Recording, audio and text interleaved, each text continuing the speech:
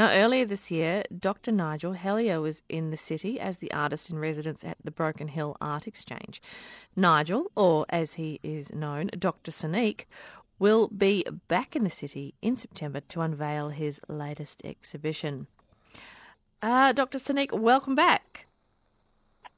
Good morning. How are you? Yeah, good, thank you. Look, let's start first up. How many pieces make up the exhibition? Oh, it's a bit of a kind of a rambling affair, really. There's basically three interconnected works that's going to sit in the upstairs of the gallery, two main galleries in the foyer, and then it extends out into kind of more of a public space, both virtually via a website, but also through print media, which is like, maps, even beer coasters, which will appear in pubs. So with QR codes that link into kind of online content. So, yeah, essentially a sort of multi-platform work with essentially three major parts. Right, yeah, okay, so it's not all going to be at the art gallery, so we're going to see it popping up in pubs on the coasters. Yeah. Amazing. And stickers and postcards and maps of the city. Mm. So how interactive is it, would you say? It's interactive in that you can kind of dial into the website, the content. There are like 25 short movies on the website that the beer coaster stickers and also QR codes in the gallery let you have access to. So, I mean, that's about the extent of the interactivity. The rest of it is kind of visual, but basically visual art and soundscape type of work. How long will it be open for? Oh, God, you've got me there. I think it runs until November sometime. It's quite a long show. No excuse for missing it. That's exactly right. For those that may not remember when we spoke earlier, can you tell us about you and your work?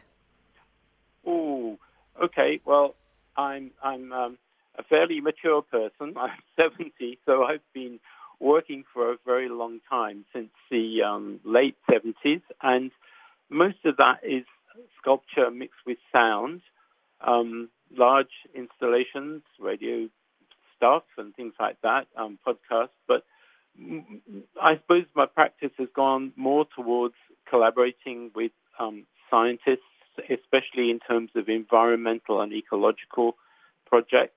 I do a lot of collaborations where I turn biological data into sort of soundscapes or music even. But I still do quite a lot of large public sculptures, again, most of them with some kind of sound component. Yes, and it really does need to be seen to be believed. But yes, I've seen that in action.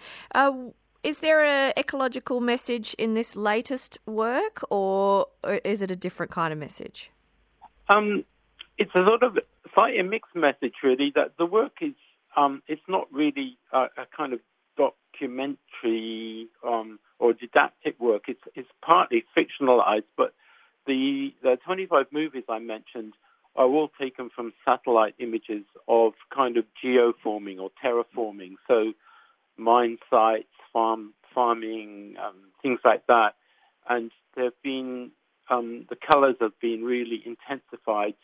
They look almost like abstract expressionist paintings. I mean, I just really wanted to go for the kind of abstraction. They're very, very beautiful. I mean, tailing dams from satellites are extremely interesting structures. But also, I'm sort of thinking about the human cost of mining, the environmental cost of mining, and also the kind of strange economics where a lot of mining is actually engaged in by foreign parties. I would say foreign agents, but so I think there's some behind the face of the extraction industries, and I would include farming and fishing in there, which are the kind of mainstay of the Australian economy. I think there were some rather hidden economic elements, not all of them beneficial to the Australian population. Right, extraction. I've never thought about it that way. So I guess What are we saying? What will people take away when they see this exhibition about extraction, or about anything really? Well, it might give people pause for thought. It was interesting. I had a ride in the taxi the other day with a Kenyan guy who'd been living in Dubai, and he really said Australia's a third world country. He said, we don't manufacture anything, we just sell stuff that we tear out of the ground or we tear out of the ocean. And to a large extent, it's a sort of, might be hopefully people might think about that we really need to restructure our relationship to the environment, but also our relationship to economy, and become a smarter place. Yeah, interesting. And what's the exhibition called? Do you have a name for it yet? It's called Our Past is Our Future, the Future is Our Past. And that was because on one of my recent trips, well, the first trip for this project, I was interviewing a few people, and someone just said to me, in passing, a kind of flip comment, our future is our past. And it's that kind of whole, I suppose there's a strong element of, you could say sort of historical nostalgia that surrounds Broken Hill and the area around Broken Hill. And in some ways that's a very valuable thing, because Broken Hill does have this incredible history of union development, of changing labour laws, and of technological advances, certainly in mining. But, it's also with the sort of decline of mines and the kind of the kind of population thinning out, there is kind of a tendency for, certainly around tourism, to concentrate on the past and not to think about the future. So I quite like that idea of the past being the future of the city. I suppose the person meant economically. The future is actually the past, but the past is also the future. And it's, in a way, I kind of like to challenge that.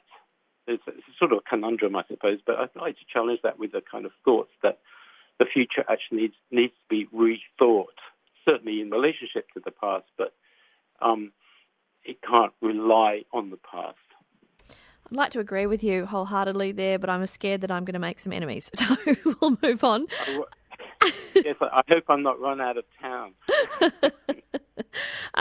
Look, take us through some other things you've been working on in this time, if in fact there has been anything. Yeah, well, of course, COVID's been a demon, really. It's sort of things started and stopped. The other things I've been working on, I've been writing a lot. I've just released a book with my co-author John Potts called When Science Meets Art, which is an academic book, I guess, that looks on the kind of relation of art and science collaborations. But I'm working with the Water Research Lab of University of New South Wales, which is just north of their labs north of Sydney, on I suppose musicalising all these waterways on the east coast that occasionally are open to the sea, then occasionally close, those big lagoons. That's for a big conference at the end of the year in Sydney, what's called the International Conference on Coastal Engineering, and there'll be a kind of video sound piece and maybe even a live performance for that. And we're just starting. I'm the artist in a team of 8 researchers who are going to be spending 2 years mapping and monitoring species in a place called the Tasman Fracture Marine Park, which is 43,000 square kilometres of coast and ocean right at the bottom of Tasmania. So I've been brought on to, in a sense, translate the scientific research, and there's a lot of sound being collected, a lot of data being collected. I'll translate that into things like exhibitions, websites, and stuff like that. That's kind of, I suppose, what I've been moving towards quite a lot. So that will occupy me for quite a time. And what will occupy us is this Past is Our Future, The Future is Our Past exhibition happening from, when does it open? On the 30th Friday the 30th of September. Brilliant.